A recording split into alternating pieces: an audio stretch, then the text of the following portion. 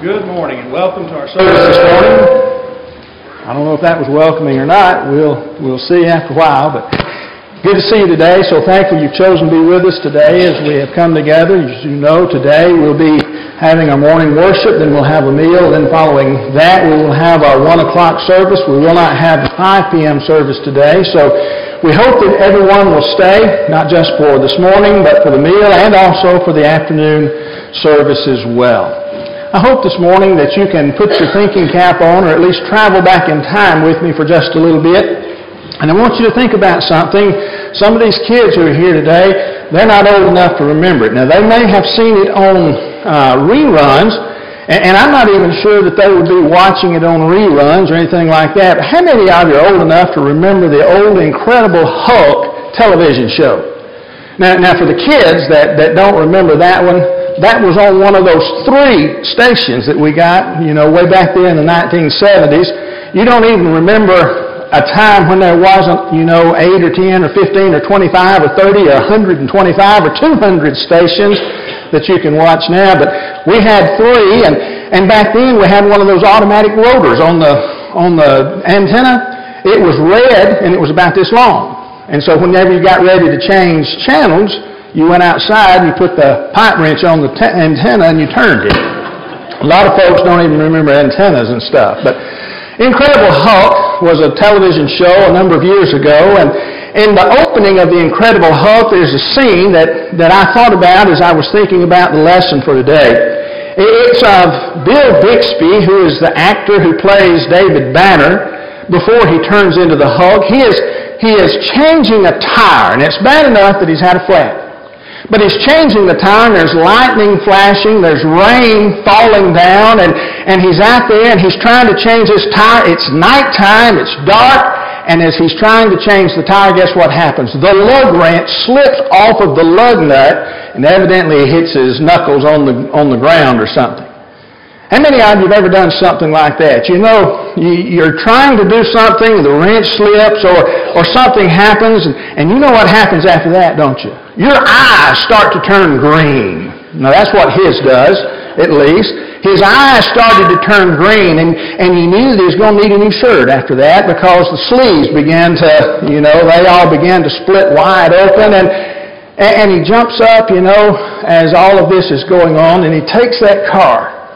And rather than changing the tire or just using his strength, to twist the lug nuts off, he takes the car and just hurls it off the cliff.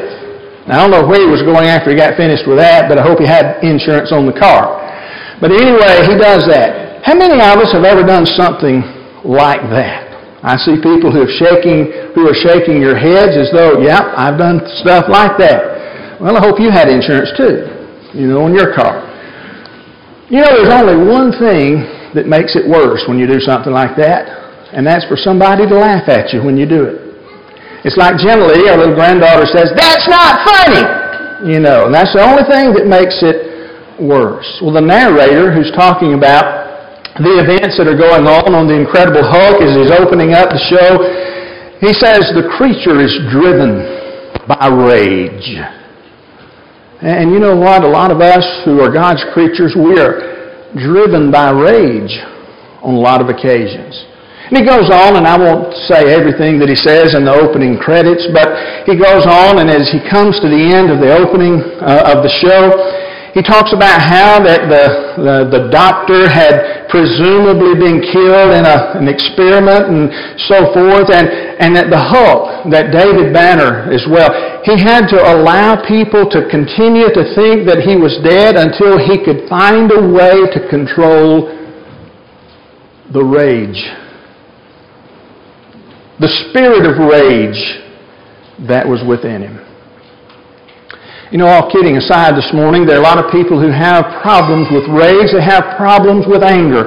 I ran across a survey that was done a few years back now, but in that survey, they were talking about anger and what happened and all of the things, and I won't bore you with all of the results, but in that survey they found that almost 2 people out of every 10 that they had a problem controlling their anger. Now that doesn't sound like a lot, just 2 or at least 1 and a little bitty bit out of out of 10, but that's quite a bit of people when you start thinking about how many people there are in the world. That's quite a bit of information, quite a bit of people. But, it wasn't just 1 or 12% that had a problem with anger. When that survey was done, 20%, that's 2 out of 10, said that they had ended a friendship with someone because the friend had an anger problem. They actually ended the friendship because the friend had an anger problem. That grows a little bit, doesn't it? But not only that, but there's some other statistics that we found as they were working. 65% said that they had dealt with office rage in their lifetime. That's 6.5, that's almost 7 people out of 10 who have had an incident or at least, come across an incident of office rage. Somebody in their office, whether it's them or someone else, they have a problem with anger. They have an outburst of anger at the office. And not only that, but almost 5 out of 10 say that they have a regular problem. They regularly lose their temper at work. Well, you keep going, you think about some other things, road rage. How many of you have ever experienced that? Maybe you were the cause of it, maybe you were the recipient of it, but 90%, 9 out of 10 say that they've had a problem with road rage. And almost 70% say that anger is getting worse in our day and time. That the problems continue to grow. And the statistics, the studies that have been done bears that out. The older generations talked about anger, but not nearly as much as what we have in our own day and time. Anger is something that is a process, a continual thing that seems to continue to grow stronger and stronger and stronger. Well, even the political candidates today, some of them have tapped into the artery of anger. They talk about the things that are going on in the world, and people are blaming things. We blame a lot of things in regard to anger. Well, we're not the only ones who've ever had anger. As we read our scripture this morning, Brother Randy read it to us. He read from the book of Jonah chapter 4. And in the first 4 verses of Jonah chapter 4, we have the story of Jonah becoming angry. Matter of fact, if you continue reading, there are 2 times in Jonah chapter number 4 that God Himself addresses the anger of Jonah. And 2 times God asked Jonah a question from in this vein. Jonah, do you do well to be angry? Do you do well to be angry? That's a good question for us, isn't it? If anger is growing in our world, and sometimes we have problems with anger, are we doing well to be angry? Is it something good for us? Is it right for us to be angry all the time? A lot of people have a problem with it. Today we want to talk about it for just a few minutes, and then the lesson will be yours. It may be today that you're struggling with anger issues. It may be that you get mad at somebody regularly. It may be that situations that are beyond your control, they cause you to just become the Incredible Hulk on a regular basis. What does the Bible have to say about it? What is it that we can do about it? What are some of the things that we need to know? Well, let's think about it. And we're going to go, if you have your Bible, you may want to open it up to Jonah chapter number 4. And we're going to look there, and we'll spend our time there this morning. Jonah chapter number 4. And as we do that this morning, we're thinking about Jonah's anger, and I should have put that up there a minute ago. But I want you to understand something this morning. Anger usually begins with I. When we look at the word anger, we say, oh, it starts with A. No, it doesn't start with A. Anger usually begins with I. And I'm not talking about the spelling of the word. I'm talking about the process itself. Anger usually begins with I. Look at Jonah chapter 4, verses 1 through 4 again. I want you to think about what Randy read to us just a few minutes ago. The Bible speaks about, beginning in verse number 1, that Jonah was displeased. Jonah was displeased. But follow it on through, and I've marked some of these in the passage here. We won't take time to read every word of it. But I want you to see a focus that begins to happen here. Jonah says, I said, I was, I knew, I made, my life, it's better for me. Who in those 4 verses is the focus? Who's the focal point? Who is Jonah looking at? Jonah is looking at Jonah. It's I, me, my. Anger usually begins with an I. You know, what had happened was Jonah thought he already had it figured out. Jonah thought everything should have fit into his own little plan, that everything should have fit neatly there. He had his own pretty little picture, if you will, of what was going on. And somebody comes along and they they destroyed his little picture, and that was the case. Somebody usually comes along and they do something to mess up our pretty little picture. It didn't turn out the way Jonah wanted it to. He didn't want to go to begin with to preach to the Ninevites. It didn't turn out like he wanted to. After he went over there and he began to preach to them, things just didn't work out for him because he was expecting God, or at least he thought God should just destroy these people.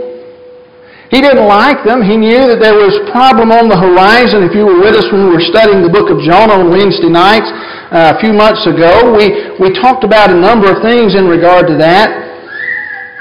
But that's what happens to us.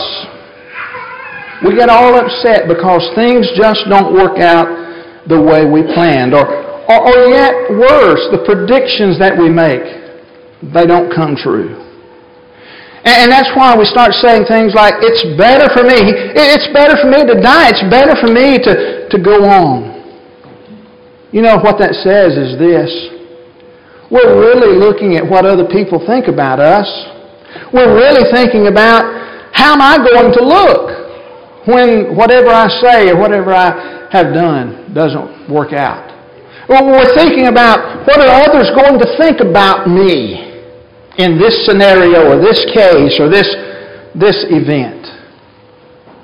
You see, anger usually begins with I. Now you think about that in your own context, in your own life. You think about the times that you have been angry in life. Is it true that anger usually begins with me? What people will think about me, what others will see in me. Well, he's not finished yet. In the book of Jonah, chapter 4, verses 7 through 9, I want you to see something else. This is the second time that we read about the anger that Jonah has. And again, I've highlighted some things. We'll read this one. It's short. But here it is that Jonah's sitting up on the hillside. He's watching to see what God is going to do to the city of Nineveh. And this vine has grown up and he's had a shade, but it dies. And the Bible says there, beginning at verse 7 of Jonah chapter 4, but when dawn came up the next day, God appointed a worm that attacked the plant, and it withered. And when the sun rose, God appointed a scorching east wind. The sun beat down on the head of Jonah so that he was faint. And he asked that he might die and said, it's better for me to die than to live. But God said to him, Jonah, do you do well to be angry for the plant? And he said, yes, I do well to be angry. Angry enough to die. In those words, those phrases that I have highlighted for you there, do you see how anger still is focused around the I? You see, Jonah begins to suffer a little bit now. It gets hot outside, the wind is blowing, he has no shade. And I don't know, in that picture I put up there at the beginning, of Jonah, as he's shouting at the dead plant over there, he's bald. I don't know if he's bald in real life or not, but that sun is beating down on his head. And he's out there and, man, he's just growing faint. Somebody's taken something away from me. Somebody has taken my comfort away from me. At any case, whether it's someone laughing at us for something that we said which didn't come true, or whether it's somebody taking something away from us, the focus is still on me. It's I who have been wronged. Anger usually begins with I. We have to really and truly think about that. If we want to deal with our anger issues, we are going to have to turn loose of ourselves. We're going to have to perhaps turn loose of some of what we consider to be our rights. We're going to have to stop worrying about perhaps what other people might say in regard to us and how they react to what they say to us. You see, we're not doing well to be angry because we're focusing our attention on I. Let me continue on this morning as we think about this idea. I want you to remember that if we're trying to find happiness in things, and we're usually going to wind up hurt and angry. And that's what we do. We try to find happiness, we try to find comfort, we try to find all of the things that we think makes life worth living. Jonah decided life's not worth living. 2 times he speaks about, it's better for me to die. 2 times he thinks life is not worth. He is so mad, he's so angry that spirit of rage is within him so much that he says life is just not worth it anymore. Maybe it's because he's placed his emphasis not just on himself, but on the comforts, the things that he has. And that's what happens to us when things become us. But note this morning that anger continues to grow because of you. Anger continues to grow because of you. What do you mean by that? Well, go back, if you will, to the passage that we've already looked at here and think about what is said specifically in verse number 2. Jonah chapter 4, verse number 2. In that passage, the Bible says, and there we go. He says, and he prayed to the Lord and said, O Lord, is not this what I said when I was yet in my country? That is why I made haste to flee to Tarshish, for I knew that you are a gracious God. You are a merciful God. I know that you are slow to anger. And I know that you are abounding in steadfast love. And I know that you relent from disaster. Now that's one long sentence, and it doesn't have you in the original language, but the force is you, God, you, God, you, God, you, God, you, God. And every time he said it, he got worse. He got more angry. Jonah's pointing his finger at someone else. Jonah's pointing his finger at God. He says, you are the one who has caused all of my problems. Look again, still in that same chapter, down at verse number 9. God said to Jonah, this is again the second time that he's mentioned as being angry, do you do well to be angry for the plant? And he said, yes, I do well to be angry enough to die. Well, who did he blame for the plant not being there? Did he still blame God? Did he blame the worm that ate it so that it died? And did he blame the sun or the wind? Did he blame the plant itself? You crazy, stupid, ignorant plant. You just died. He was angry because of the plant. He was angry over the plant.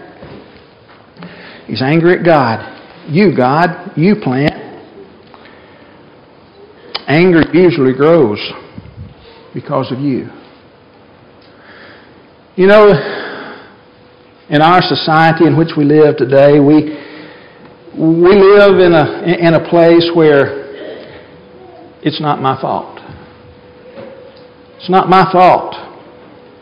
You know whose fault it is? It's big business's fault.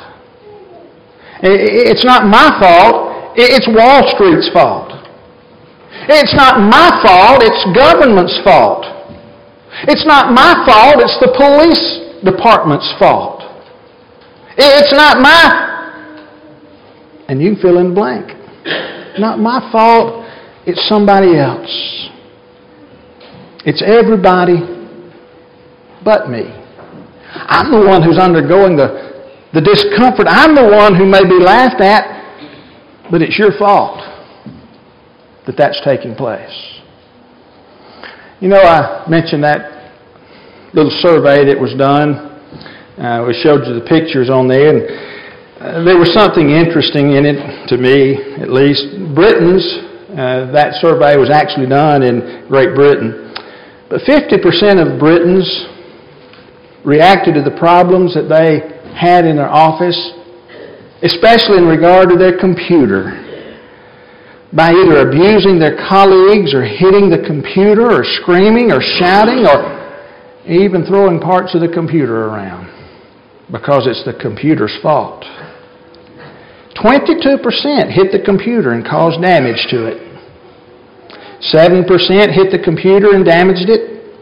19%, well, their anger resulted in a broken keyboard. 17% a shattered monitor. 17% the mouse was destroyed. You know what I've discovered through the years is generally what happens with a computer is not the computer's fault. It's the computer operator. But you know who we blame? Somebody else. You. Jonah said, "You, God." Jonah said, "That plant." Whether it's our computer, or our car, or our neighbor, or our husband, or wife, or children, or a coworker, or whoever it is, anger usually grows because of you. We need to be careful about the idea of it's everybody's fault. You know why? How I know that? Well, because God pointed His finger back at Jonah. God looked at Jonah and He asked him a question. Do you do well? Jonah thought he was doing well. Jonah said, "Yeah, I do. I'm justified in being angry. I ought to be angry enough to die." But God knew better. Jonah's anger was misplaced and uncalled for. It was you. That brings us to a third point this morning, and that's simply this. When we think about anger, anger usually is fixated on the O, or the zero. What do you mean by that? Well, what I mean by that is simply this. It's really not worth anything. Again, back in the book of Jonah, chapter 4, verses 9 through 11, think about what God asked Jonah. God is speaking to Jonah about his anger, about the plant. And He says, you know, you pity the plant, verse number 10, for which you did not labor, nor did you make it grow. It came into being in a night, and in a night it perished. This plant was worthless. You didn't do anything for it. You didn't do anything to it. You didn't contribute to the plant in any way. It's just like a plant. It grows up today and tomorrow it's gone. It's really of zero value. It's really worthless. And so much of what angers us today is really of no value. None whatsoever. Now think about, again, I keep referring back to this survey. It was quite lengthy, but it's quite revealing as well. Think about some of these anger stats. 50% got angry because their colleagues simply talked too loud at the office. What difference did that make? 40% disliked the petty selfishness of their colleagues. And the example that they gave is they made coffee and didn't offer me any. What difference did it make? 30% complain about a colleague's untidiness in the kitchen. They might not have put something up when they got it out. In the grand scheme of things, what difference does it make? 20% were angered by their colleagues who just looked depressed all the time.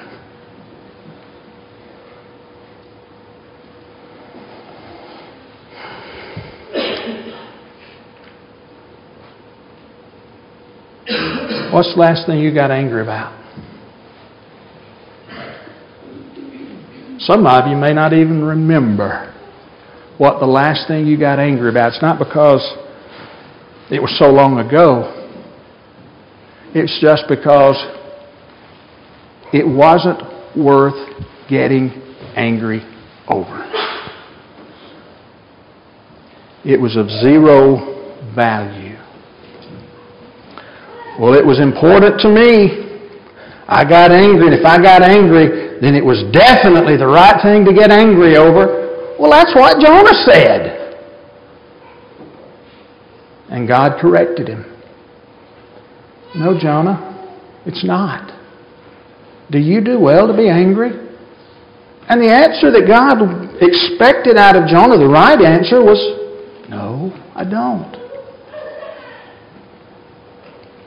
Now, on the other hand, there's sometimes times when anger is justified. Jonah chapter 3, we'll back up a chapter. Look at verses 9 and 10. Just want to point out very quickly, anger is mentioned again in this passage, but who is angry this time? The Bible says, who knows? God may turn and relent, or may turn and relent and turn from His fierce anger. You see, God was angry with the Ninevites. God was angry. But even in this passage, the king of Nineveh, who's making this statement, who has commanded the people of the city of Nineveh to dress in sackcloth and ashes and do all those things, he's saying maybe God will relent of His fierce anger that He has, but who was truly at fault? He goes on. When God saw what they did, how they turned from their evil way. God relented of the disaster that He would bring upon them. Sometimes anger is justified. There's no doubt about it. Matter of fact, if you turn to Psalm 7, verses 9 through 13, the Bible says, oh, let the evil of the wicked come to an end. And may you establish the righteous who test the minds and hearts. O righteous God, my shield is with God who saves the upright in heart. God is a righteous judge, a God who feels indignation every day. If a man does not repent, God will whet His sword and has bent and readied His arrow. He has prepared for him His deadly weapons, making his arrows fiery shafts. The contrast there is between the anger of God and the sinfulness of man. God is righteous. Man is unrighteous. When man tries to be righteous, when man tries to be like God, God approves. God takes care of the righteous. God establishes the righteous in verse number 7, or verse number 9 rather. And when the wicked repent, when they turn from their wickedness, God will cease His hostilities as it was toward them. There's a time to be angry over the right things, over things that are of value. Sin that causes a soul to go to hell, we ought to be angry over it. Not necessarily at the soul, but at the sin. And God is. Unfortunately, sometimes it seems that we direct our anger toward the sinner more so than the sin. We have to be very careful. That soul is worth the entire world. Jesus gave His life for the soul of that person. It is of great value.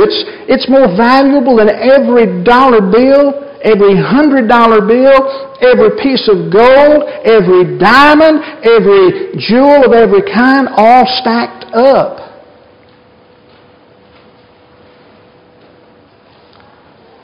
But just because somebody laughs at us, or just because we skin our knuckle, or just because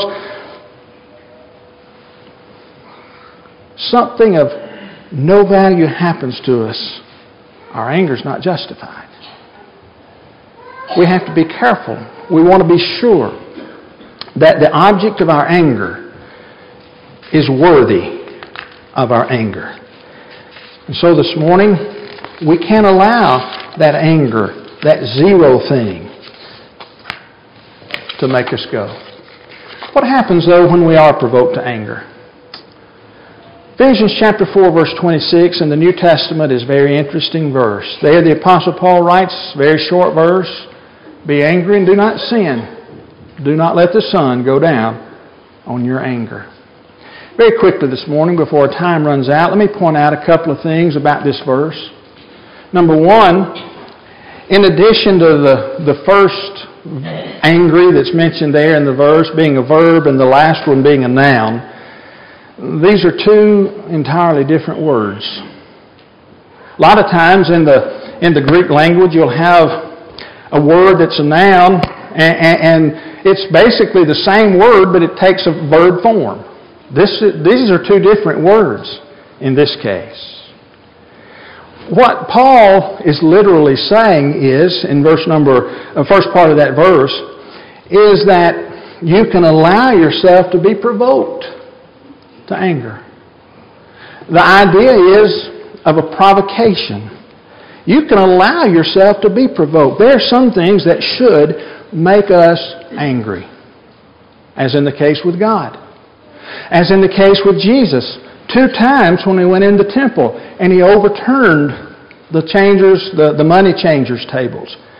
As it was with Jesus, sometimes we could see into the heart of people who were asking him questions and those who were trying to do things that would cause him to not do right or trying to catch him in something that was not right. Sometimes the Bible speaks about how Jesus became indignant or angered toward those people.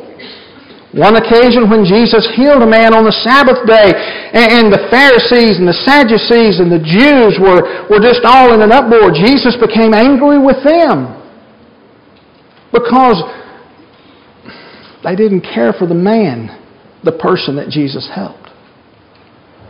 It's okay, it's allowable for us to be provoked to anger. That's what that first word means. Be angry. But then the last word is a word which has to do with exasperation. You have to resolve this before the sun goes down, is the way the Apostle Paul writes it. We can't let the sun go down on our exasperation. We resolve things promptly. Because what happens is, if we're provoked to anger and we let that build up and seethe within us, if we let it begin to boil within us, what's going to happen? We're going to say something. We're going to do something. We're going to act in some way that is not befitting a Christian. And so we resolve our exasperation, that anger, depending upon which translation you're reading from. Don't let the sun go down on your wrath, I think is the way the King James puts it. We can't allow that exasperation to grow. Because when it does, the next verse, verse 27 is the one that takes over.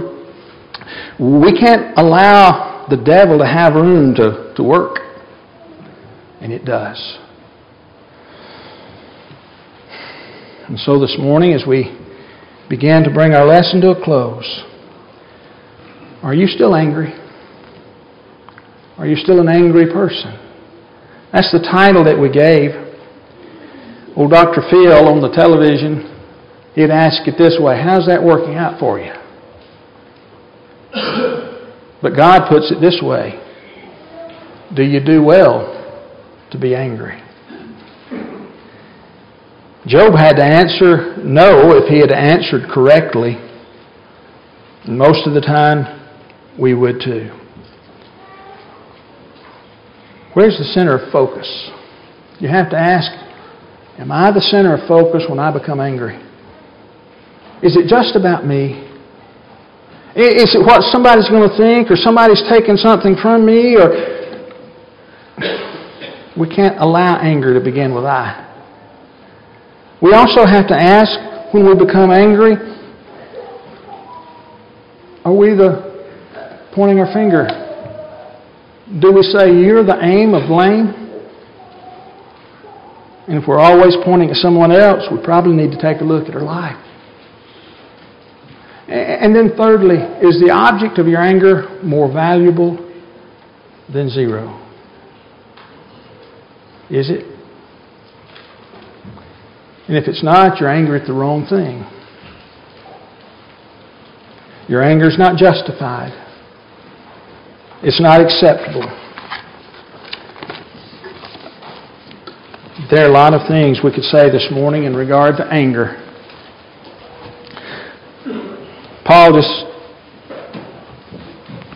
Jonah, he just became angry.